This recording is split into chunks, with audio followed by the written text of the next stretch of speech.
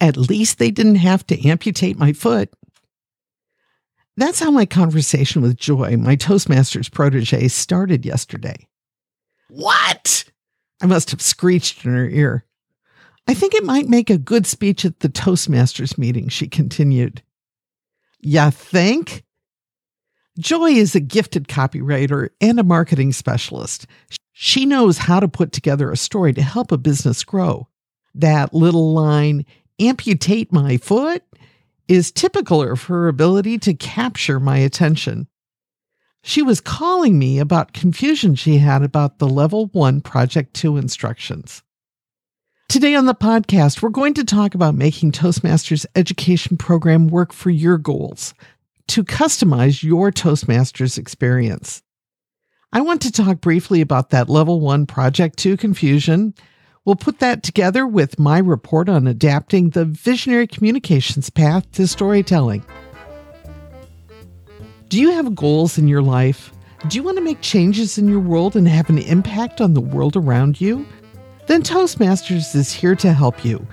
We teach leadership and public speaking skills that will be the tools you need to reach your goals. This is Toastmasters 101 Podcast. I'm your host, Kim Craggy. When Joy called me yesterday, I was making dinner and I thought for a second that I should just call her back later, but I did pick up the call and I'm glad I did. Joy had a question about the Level 1 Project 2 confusion. Project 1 Level 2 is complicated. For new members, this is a difficult set of speech projects wrapped up into one, and it's hard to understand. I've covered this before in a previous podcast, episode 7, last year. While nothing's changed, it's still, to me, an overly complicated project. I believe Joy's confusion is justified. I don't think this project description is well written, so let me go over it. For this project, you're going to give a brand new speech, not your icebreaker. That was the previous speech. Nope, this speech is about another topic of your choice, 5 to 7 minutes. I do recommend you talk about something you like because after you give this speech the first time, you're going to get an evaluation with points of growth. Then you're going to rework this speech. You're going to work in the points of evaluation that were given to you, and then you will give the speech a second time and get another evaluation specifically about how you improved. I think that this is a great idea to help you improve quickly. I like this particular part of this project. That evaluation in the middle is done by another Toastmaster, but you are finally going to give someone else an evaluation, and that's the last component of this speech project. As I say, complicated. Joy's confusion is just like everyone else's. They think the first speech they gave, the icebreaker, is the speech they're supposed to repeat. I even thought that back when I started on Pathways. Joy's story about her foot isn't mine to tell, but she's got a whopper to share at our next club meeting for her next speech. But don't you want to know why she thought the doctor they might have to cut off one of her feet? I want to know. Joy's natural default is to craft words that enticed her reader to want to know more. Her gifts with language are outstanding. She joined Toastmasters because she knows that she needs to work on her presentation skills. Everyone joins Toastmasters for self-improvement. I've been a member officially for 10 years now. This is my anniversary week, and I'm still looking to improve. But right now, while I'm never going to say I'm a great public speaker, I want to focus on storytelling. Toastmasters isn't providing a pathway right now specific to storytelling, but several months ago, I announced here on the podcast my intent to modify the visionary communications path to work on these skills. Like all Toastmasters newbies, I'm facing some challenges. Let's go through what I had to look at and what I've made changes to. The first level speech projects were pretty simple for me to adapt to telling stories. Then the plague hit. Here's the second deep, dark reason that I wanted to work on storytelling. I love performing before an audience. That feeling you get when you've got them in your hand and they're breathlessly waiting for your next word. Man, there is nothing like that. Nothing. I love that feeling and I want to build that skill into my presentations. But it's not the same online. I determined I would continue, as the plague won't last forever. There were a few projects, however, that I struggled to adapt. But strangely, it wasn't the ones that I expected I would have trouble with. The leadership style project and level 2. How do I tell a story about leadership styles, especially online? This was at the beginning of the time when we moved from meeting in person to meeting online. This past spring, with the call to make masks, I pulled out my old sewing machine and I got to work. Interestingly, my oldest daughter purchased a sewing machine at the same time, but she'd never shown any interest in sewing in the past, so I was surprised and pleased she'd done so. But it didn't take long for her, so far away from any hands-on help, to get discouraged. My daughter-in-law was inspired to start sewing, but the challenges, and then losing her access to the sewing machine, made sewing hard for her. Suddenly, I had a story. 3 stories, actually, of trying to help other people how to learn to sew. I didn't expect that leadership speech to become so easy to develop. The mentoring speech from level 2 also, that should have been easy for me too. After all, we're told in the instructions to share a story of how we've been mentored. But again, I was stymied. I wouldn't say that I've had a lot of relationships that I would call a formal mentorship. That speech grew out of making masks also. It became a story of recognizing those who had taught me how to sew. And I demonstrated how to sew a mask at the same time. I honestly could not think of a single way to incorporate a story into this project, but then it was simple and it was natural and organic. It just flowed from our circumstances into a tribute to some women from my past.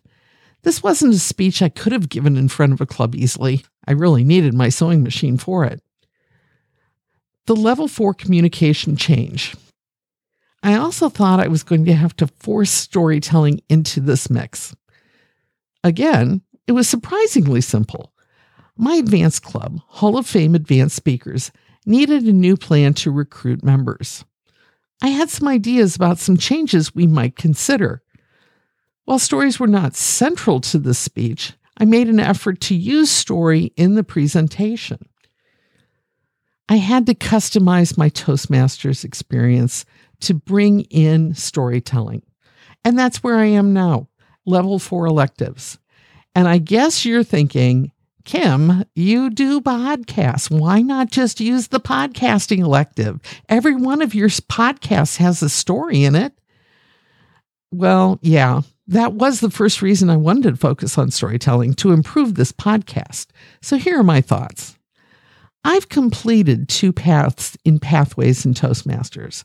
I have a Pathways Distinguished Toastmaster Award.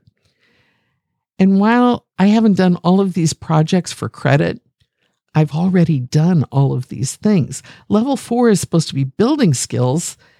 That really wasn't going to happen. I've always said in the past, when given the chance, I'd always opt for managing a difficult audience project because it is so much fun. But will it be online? Plenty of Toastmasters have asked for advice on how to do this project online, and while I sympathize with them, I love this project. Doing it online will not have the level of interaction with my audience that I crave. What could I do? What I could do, and if I ever pull this together as a proposal for Toastmasters for a new path called storytelling, is to use the required level 4 speech project from the Engaging Humor path.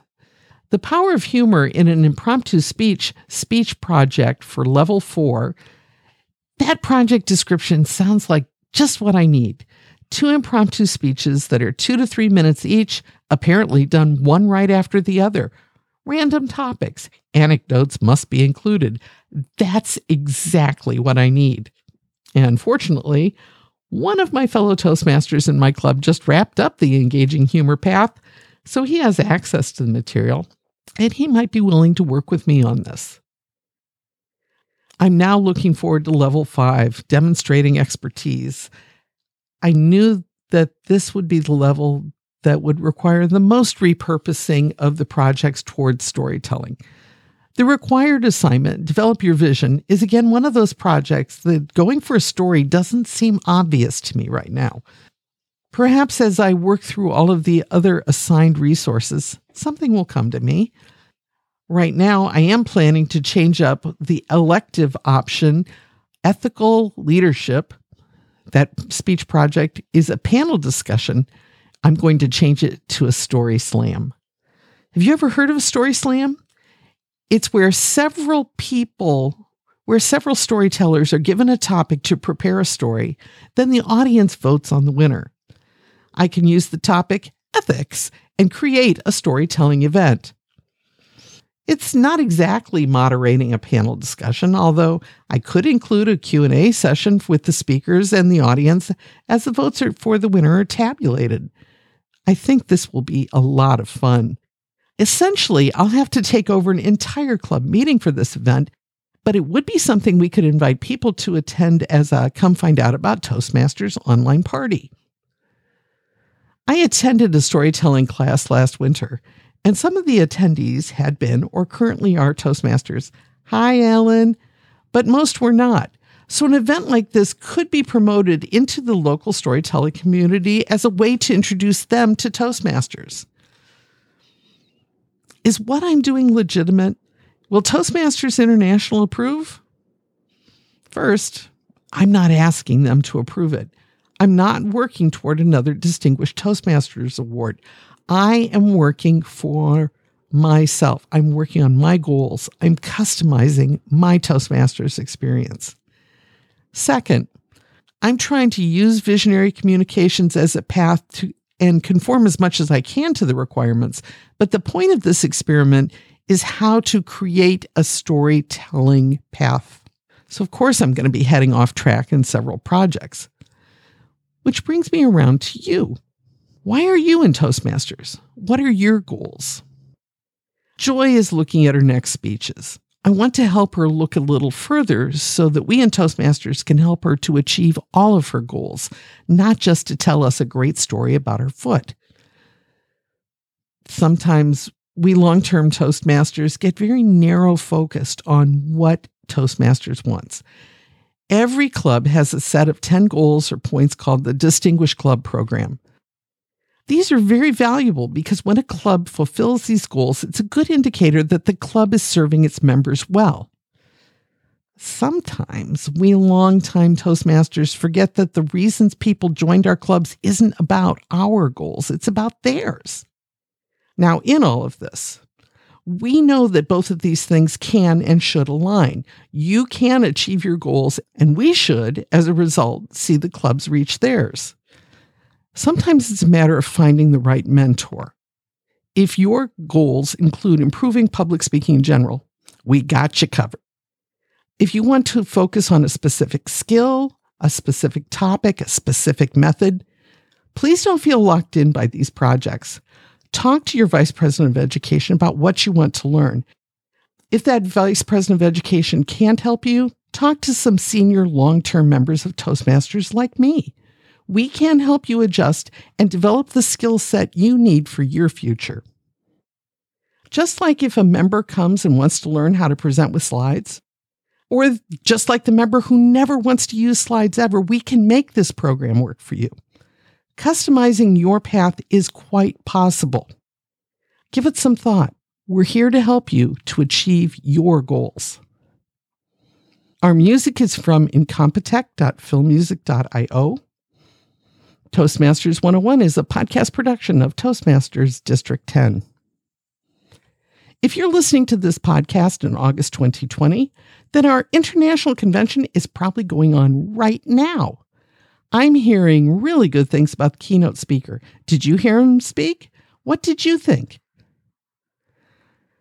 You might know a person who is considering joining Toastmasters, but just isn't convinced that it's worth the money and the effort right now. How about you invite them to come to a few more meetings and talk about their goals? Once we know what people are looking for, we may be able to help them discover how Toastmasters can help them too. Or you could suggest they listen to the Toastmasters 101 podcast. You can find us on the web at toastmasters101.net, or we can be found on almost all podcast player apps. We're trying to get on some more international platforms, so let me know if there's a place that you think we should be found. We'll talk to you again next time on the Toastmasters 101 podcast.